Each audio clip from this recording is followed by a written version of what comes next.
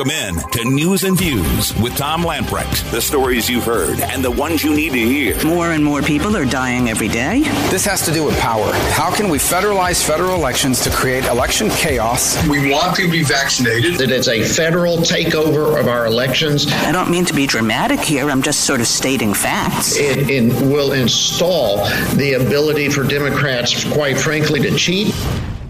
Your life, your values, your voice. This is News and Views with Tom Lamprecht on Talk 96.3 and 103.7. Welcome in, and congratulations to the Georgia Bulldogs. Benny had the score almost correct, except he got the teams backwards. But I stayed up and watched the first three quarters of it. I said, my day starts pretty early, so I said, it's probably going to be Alabama by 3 points. And then as soon as I turned the TV off, all the action started. That's when all the scoring, all the interceptions took place. Well, as Nick Saban told Kirby Smart last night, you guys kicked our arse in the fourth quarter. In the fourth quarter, they did. That's what he said in the postgame. They got it live on TV. I will say that Nick Saban was a very gracious loser. I've heard it said, a good leader is not judged by how many followers he has. He is judged by how many other leaders he produces. Right. Nick Saban has produced a lot of quality coaches throughout collegiate and some in pro sports. But it is impressive. Now, and last night, the master was finally beaten by the student. Yeah, Kirby Smart was his defensive coordinator for 6 or 7 years. At Alabama? At Alabama, yeah. Mm-hmm. And of course, he was at LSU. You can't take me back any further than LSU. I know he was elsewhere, but it's been impressive. I got some breaking news. Tell me. North Carolina General Assembly Senator Warren Daniel, immediate release. I'll let you read it. Here you go. All right. Breaking news. Statement on unanimous ruling from bipartisan court validating North Carolina redistricting maps. Wow. A bipartisan panel of judges today issued a unanimous ruling validating North Carolina's redistricting maps. Senator Warren Daniel, who co-chairs the Senate Redistricting Committee, said, now that a bipartisan court unanimously validated the maps, the people of our state should be able to move on with the 2022 electoral process. But the Sue Till Blue organizations and their lawyers will probably appeal the conflict-riddled state Supreme Court because of its 4-3 Democratic majority was won with the help of a six-figure donation from the very organization funding the case. Eric Holder's organization donated $250,000 to elect Justice Anita Earls, who has not yet recused herself, even though the case is funded by the same organization, her largest campaign backer. And another Justice, Sam Ervin, is on the ballot but hasn't recused himself, even though the case will decide the rules and timeline governing his own reelection. So they're talking, basically, Senator Warren Daniel is talking about the Superior Court in Wake County, which heard the case last week. And I'm assuming by this statement, which just came out moments ago, that the Superior Court validated, and it was unanimous ruling. So one Democrat and two Republicans have upheld the maps that were produced by the state legislature. Now, again, this does not mean that it's fait accompli. The Supreme Court most likely will take it up. And as Warren Daniel says in his release, that there is a 4-3 Democrat majority. He's sort of mixing in I guess you can mix in Justice Anita Earls. We have said for some time Justice Earls represented the NAACP. Now they're going to be hearing a different case, the NAACP versus Moore, which again is a case dealing with the tax cap and voter ID issues. But the Eric Holder organization donated $250,000 to Justice Anita Earls on that basis alone. And look, it's Eric Holder's group that is really pushing the elimination of these maps. They want to control redistricting. Now the Democrats can't control it, and so his point is, well, wait a minute. One of the key plaintiffs in this case against the maps has donated $250,000 to one of the justices. Well, here's a thought. As the Supreme Court, if they do appeal this to the Supreme Court of North Carolina, the Democrats have a 4-3 majority. Now, just weeks ago, retired Supreme Court justices, both conservative and liberals, were retired. Basically made some statements, issued statements when it came to them requesting Phil Berger Jr. and Tamara Behringer to step down. I mean, they basically came out on a bipartisan basis, if you will, saying, "Hey, this isn't right." Basically saying the Supreme Court was trying to sound political. Now, with this 3-judge panel today, they found it unanimous that the maps are okay. One Democrat.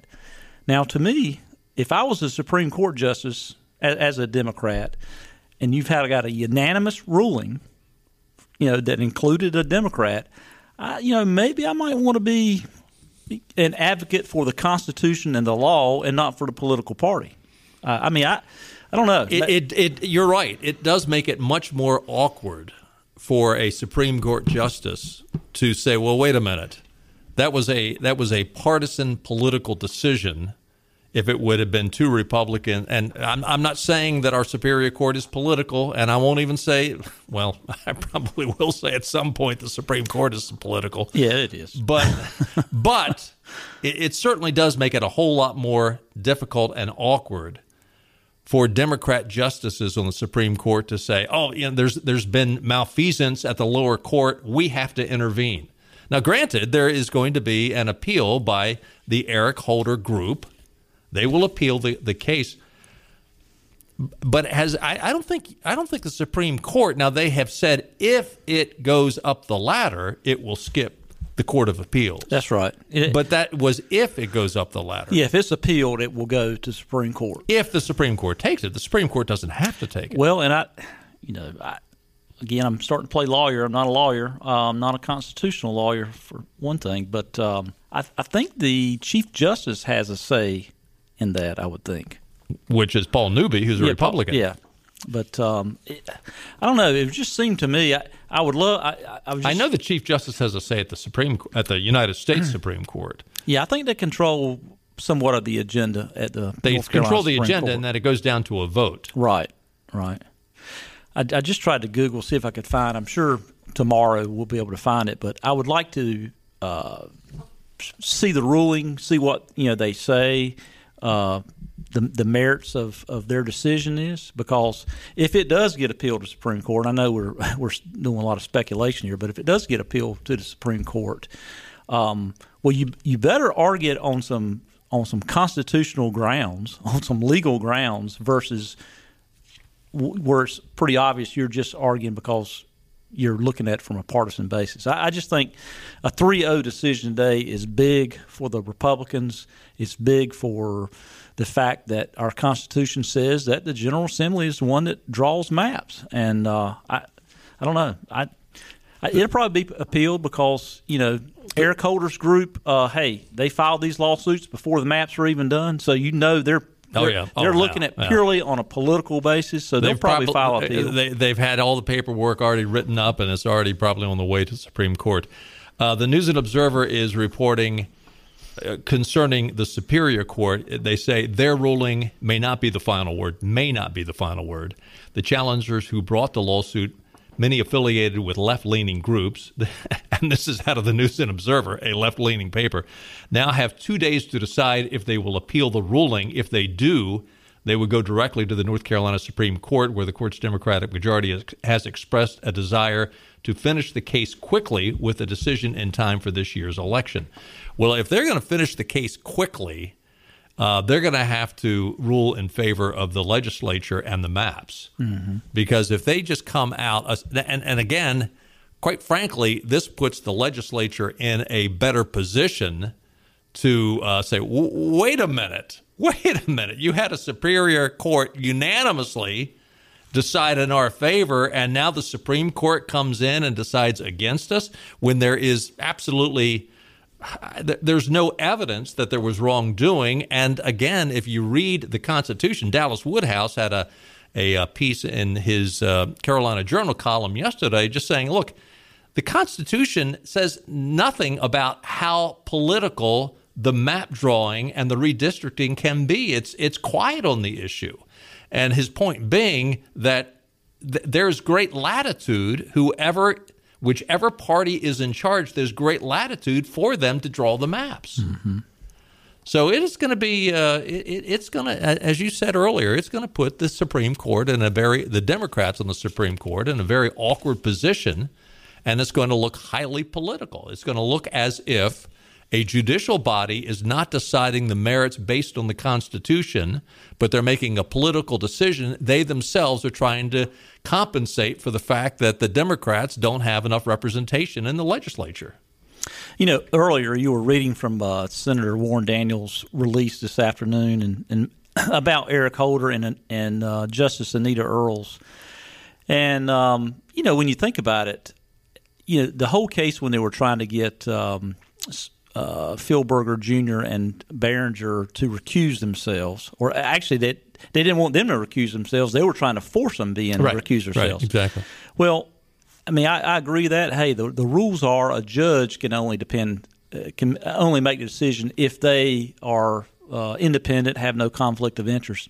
But when you have a Supreme Court Justice, Anita Earls, hearing a case from her largest campaign contributor. Oh, yeah. $250,000. You know, I don't know what the threshold of conflict of interest for judges. And I would think that would be, if you look it up in the dictionary, there's going to be a picture of Anita Earls.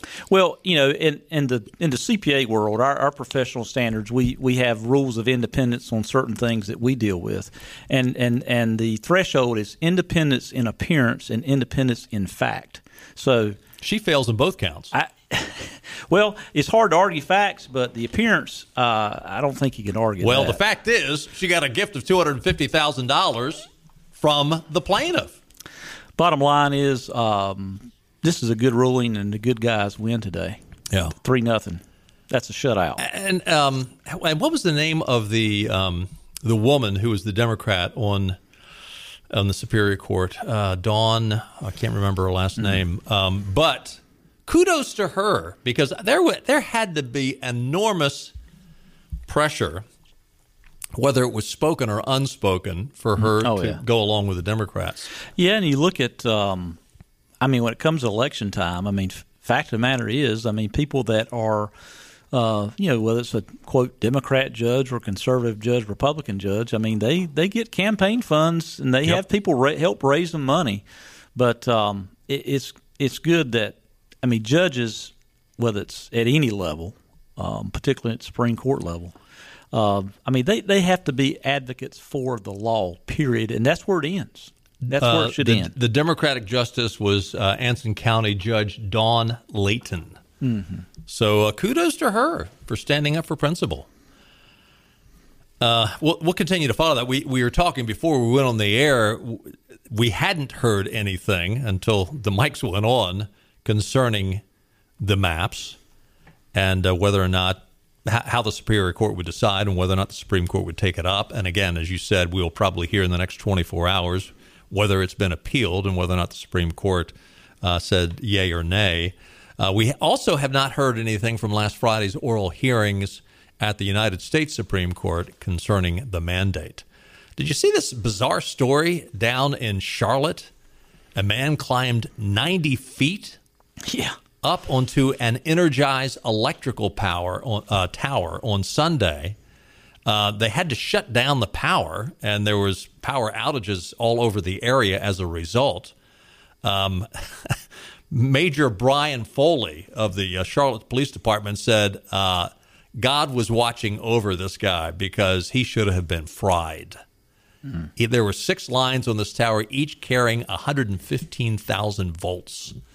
You know, every now and then you'll see a bird land on one of these wires, and they land in the wrong place on the wire, and suddenly the bird disappears. I've never seen that happen. I've seen them land before, but I've never seen them get fried. Oh, yeah. And suddenly there's just little feathers that are half lit up falling to the ground. Speaking of being half lit, I'd have to be full lit. I'd have to be full lit to climb up 90 feet anyway. There is no word on how lit this climber was. But anyway, he's lived to see another day. But wow. Frankly, if it was just an old tower that had no lines on it, climbing 90 feet up on one of those towers, yeah, you got to be a little gutsy. You know, I used to own a radio station, and one time when they were changing the light bulbs on this one tower that was 300 feet tall, I said, "Hey, let me put on your equipment and see how far up I can go on the tower." I got about 50 feet up, and I said, "Man, that's plenty high for me." I mean, telling you, 300 feet in the air is a lot. 90 feet in the air is a lot. You got to be crazy. Yeah, Clark's got a. Oh, is that the guy? That's the guy up there. Yeah, if you're watching on Facebook or Rumble or on Cable 7, yeah, there's the guy up on the tower. He was actually above the wires. I mean, when you got 115,000 volts going through those wires, a lot of times it would just jump and zap you. Good work, Clark. All right, we got to take a time out. Lots more to talk about. Love to hear from you. 561-8255. Interesting give and take with the FBI on the January 6th Capitol insurrection. We've got some audio. We'll talk about that when we get back.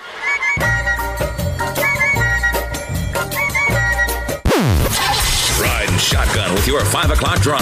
Well, the drive home should be a delight. This is Tom Lamprecht with more news and views on Talk 96.3 and 103.7. Welcome back in. Taking a look at your cold forecast. Bring in the cat and cover up the plants. A low tonight. And, yeah, if you haven't winterized your sprinkler system, you might want to go out and do that. Bring the hose in. Cold tonight, low of 17. I think it is the coldest it has been thus far in the cold weather months of December and January. Long time. Yeah. That is a deep freeze. Tomorrow warms back up, sunny and 51. Tomorrow night, a low around 31 and partly cloudy. Thursday, rather nice, mostly sunny with a high near 55. A little PSA here: if you've got outside faucets and you have like a garden hose hooked up to it, sometimes you don't always just cut it off completely. And if there's a little bit of drip, as cold as it is tonight, tomorrow morning you might be calling the plumber. Yeah. Or going by a hardware store. Yeah. So Thank you. Yeah, thanks, Donald. Unhook those garden hoses and make sure your water's off. Absolutely. Do they still make those insulated little spout covers? Yeah, they work. They really work. Yeah. Mm-hmm. Yeah, if you're on the way home, run by Lowe's and pick up a couple of those. It kind of traps the heat from the house, especially brick foundation, and try to trap that heat. Weather brought to you by our friends at Ironwood Golf and Country Club, voted best golf course in Greenville 2 years in a row. They boast an 18-hole Lee Trevino designed course, full-service dining and outdoor pool, tennis, and more.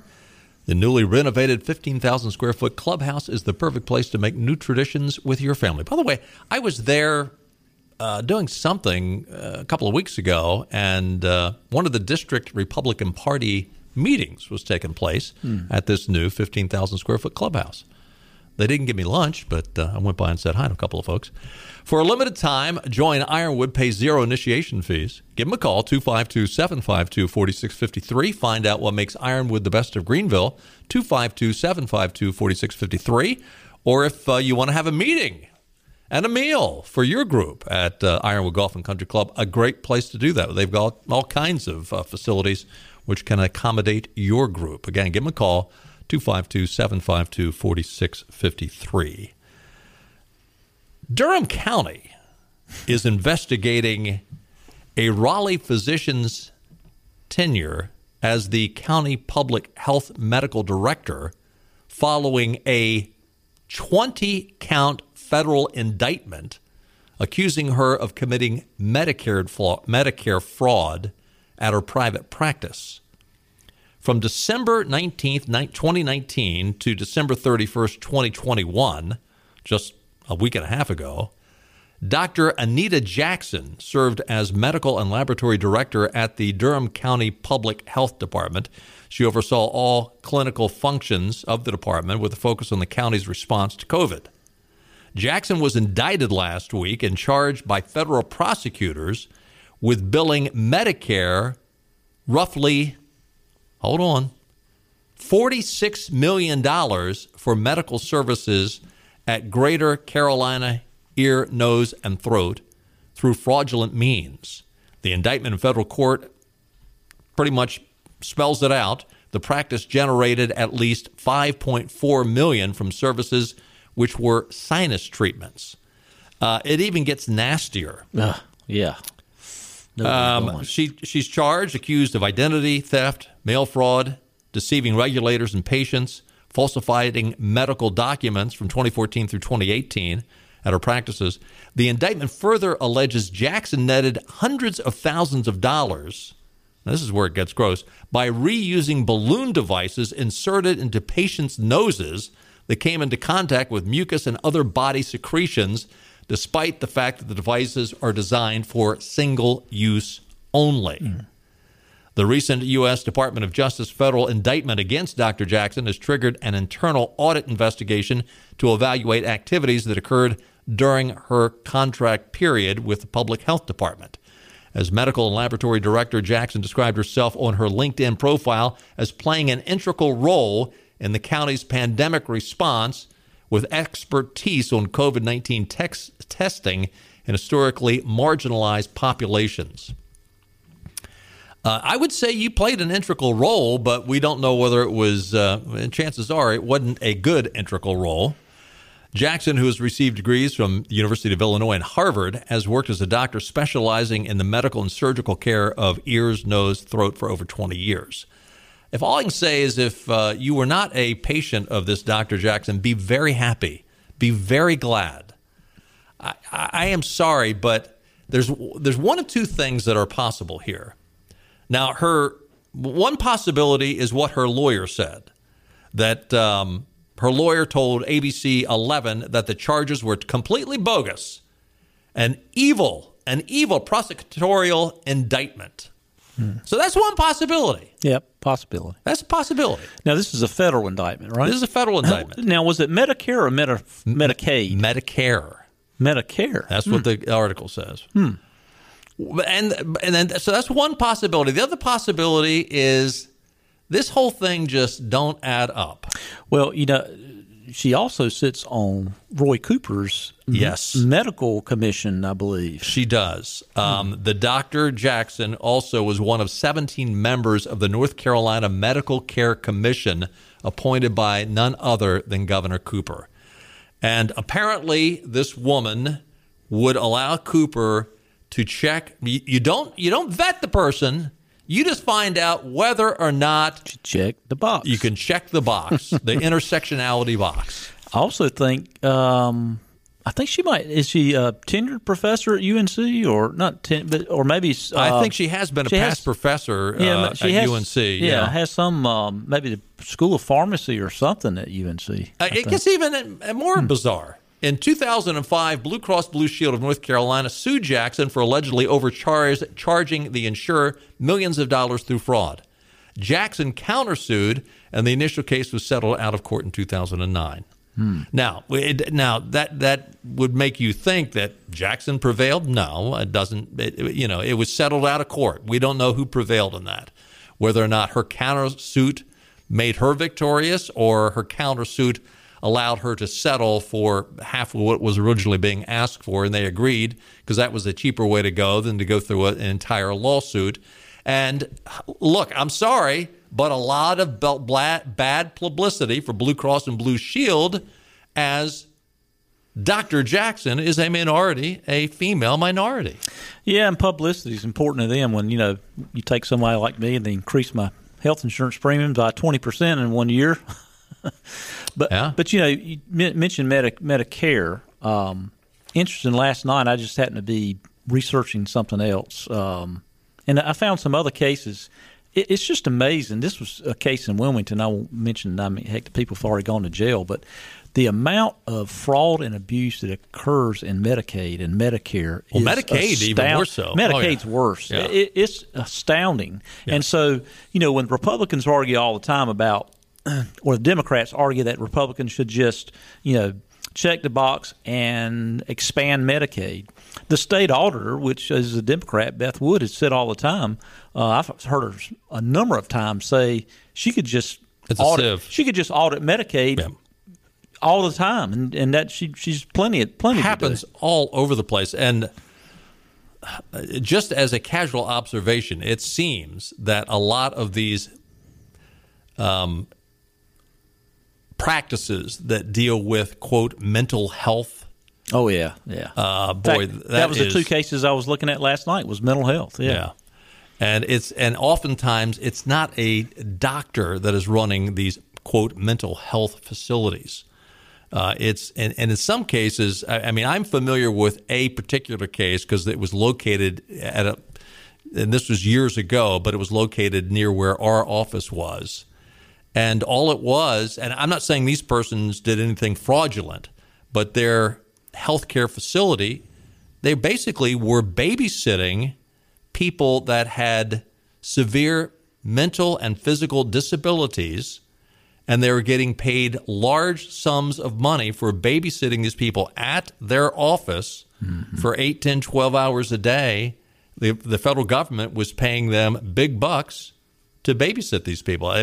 It was so we had firsthand knowledge of that situation. But again, you're not going to vet any of these people. Just okay. And the reason why they're in for mail fraud is oftentimes what happens is these people get a hold of the names of the people that have Medicare. And they get a hold of them, they get their names, and they bill Medicare, the federal government, for fictitious things that were never happened at the practice. And they send the bill through the mail, and that's how you get mail fraud. Well, we need to put this case on our tickler and just follow up with it and see what happens, because sometimes you never hear what happens with these cases. But if something good happens, that's good and juicy for the show. Since Roy Cooper appointed her, we got to follow that. I'll click that on my computer to follow that one. Let's take another break, and then I want to get to this story with the FBI and Ted Cruz. I think, was it last week he was on Tucker Carlson, and Tucker really took him to the woodshed. I think Ted is trying to show his repentance by his line of questioning today with the FBI concerning the January 6th boondoggle. We'll have that when we get back.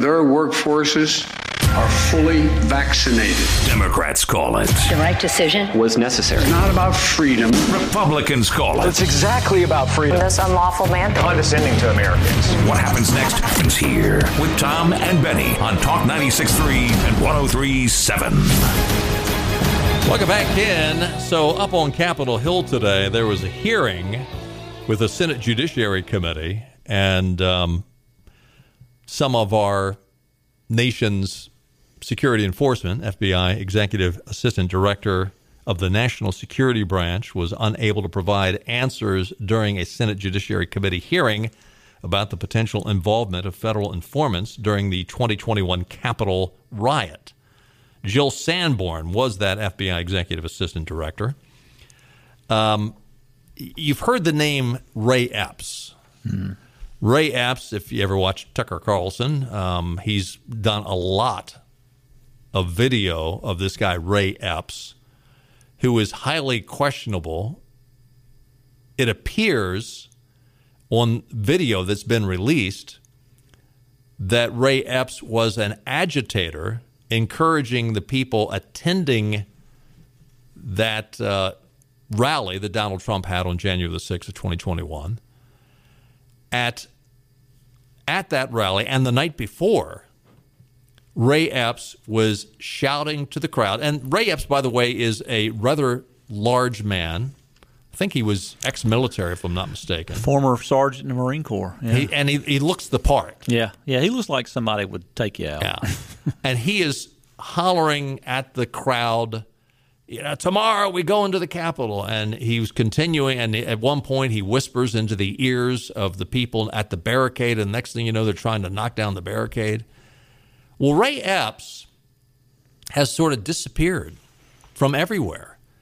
And it appears that, he was definitely an instigator.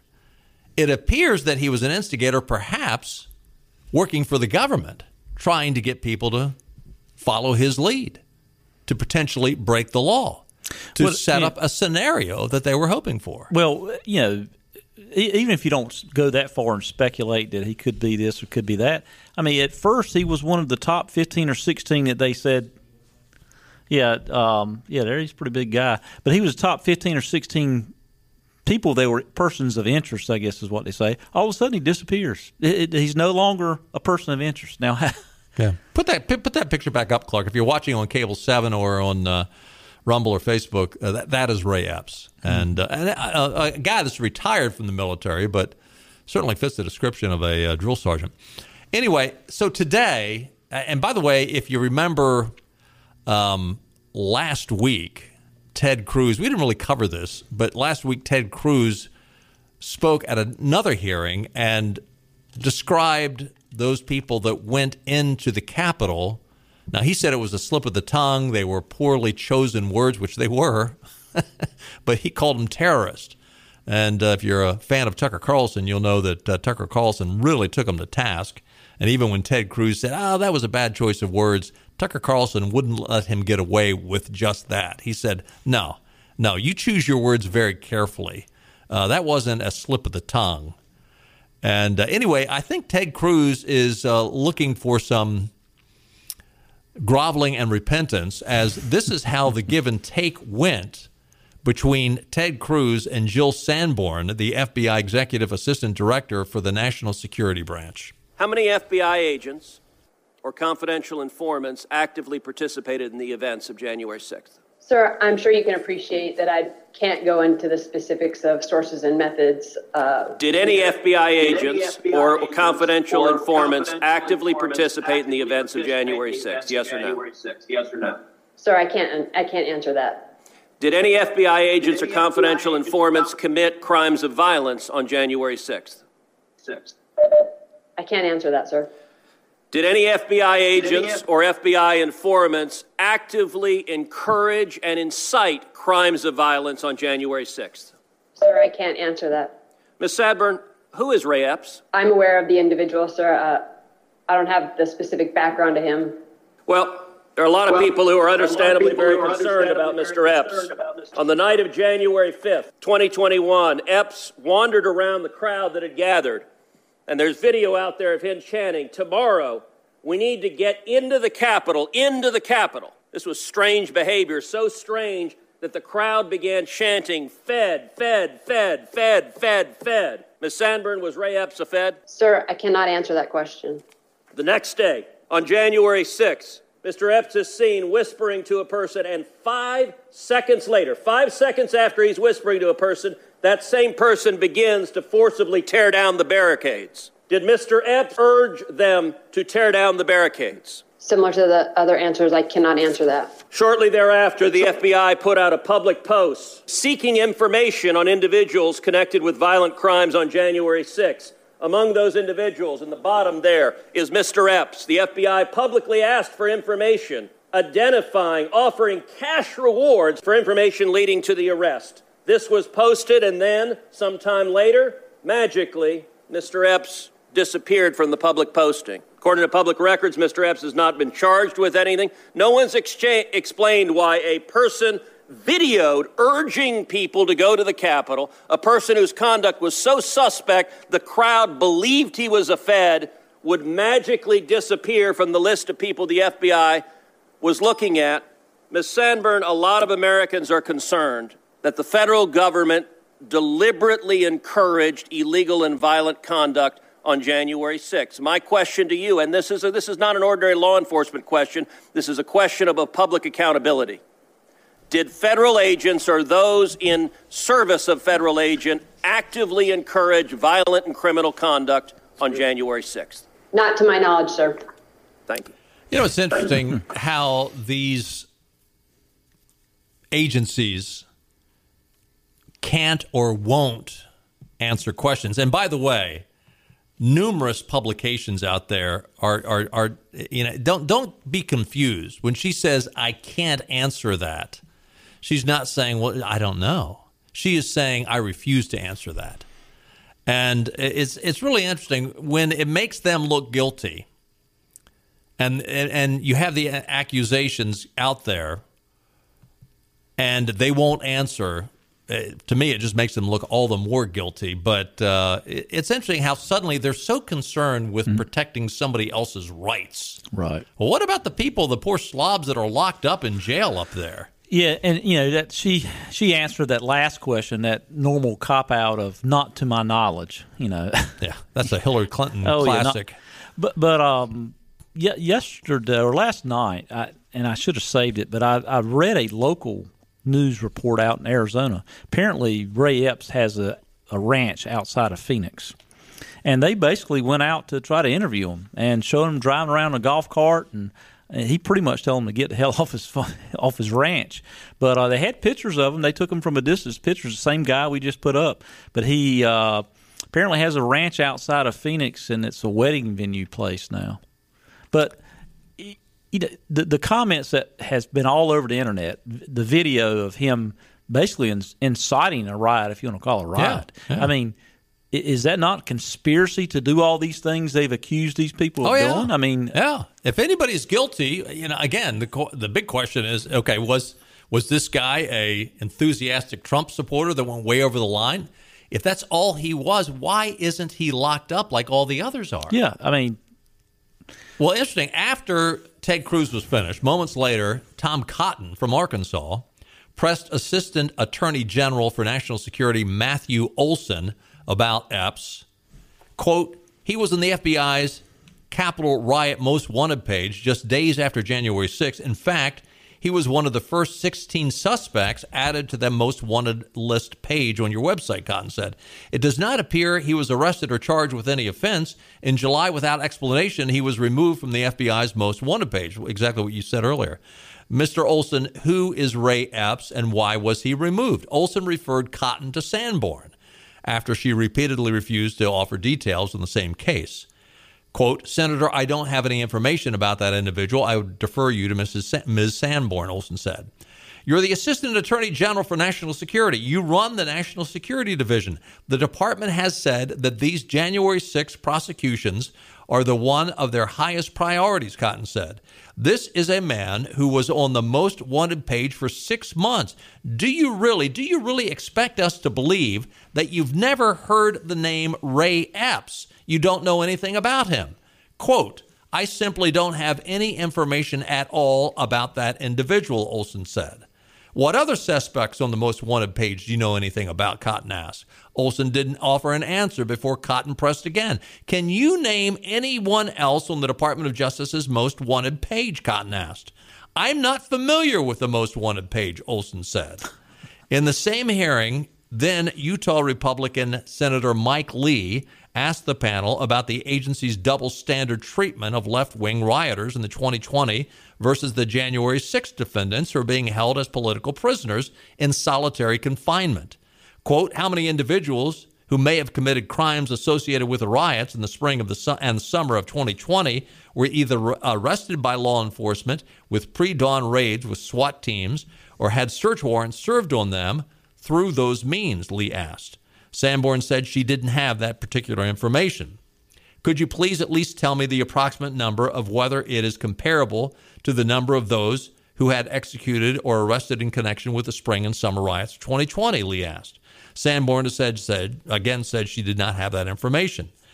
you have a way of telling me how many of these individuals who were arrested in connection with the spring and the summer riots of 2020 were placed in solitary confinement, Lee asked. I don't have that, Sanborn said. I'm not exactly sure that the FBI would house that data.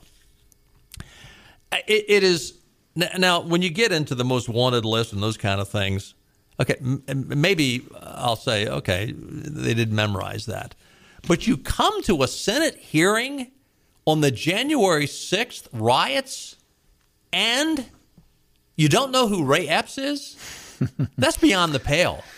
I mean, it's not like this has not been in the news. It's been in the news. I mean, Tucker Carlson talks about this, has talked about this probably at least once a week for the last 48 weeks.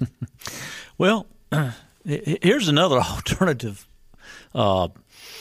view on this, maybe. Maybe that was intentional. You send the dumbest guy, the least informed guy, so he doesn't say anything to hang you investigation. I mean... Yeah. I mean, let's send Jones. I mean, he's an idiot. He don't know what's going on. Listen, there's no shortage of idiots up in D.C., that's for sure. Stay with us. We'll be right back.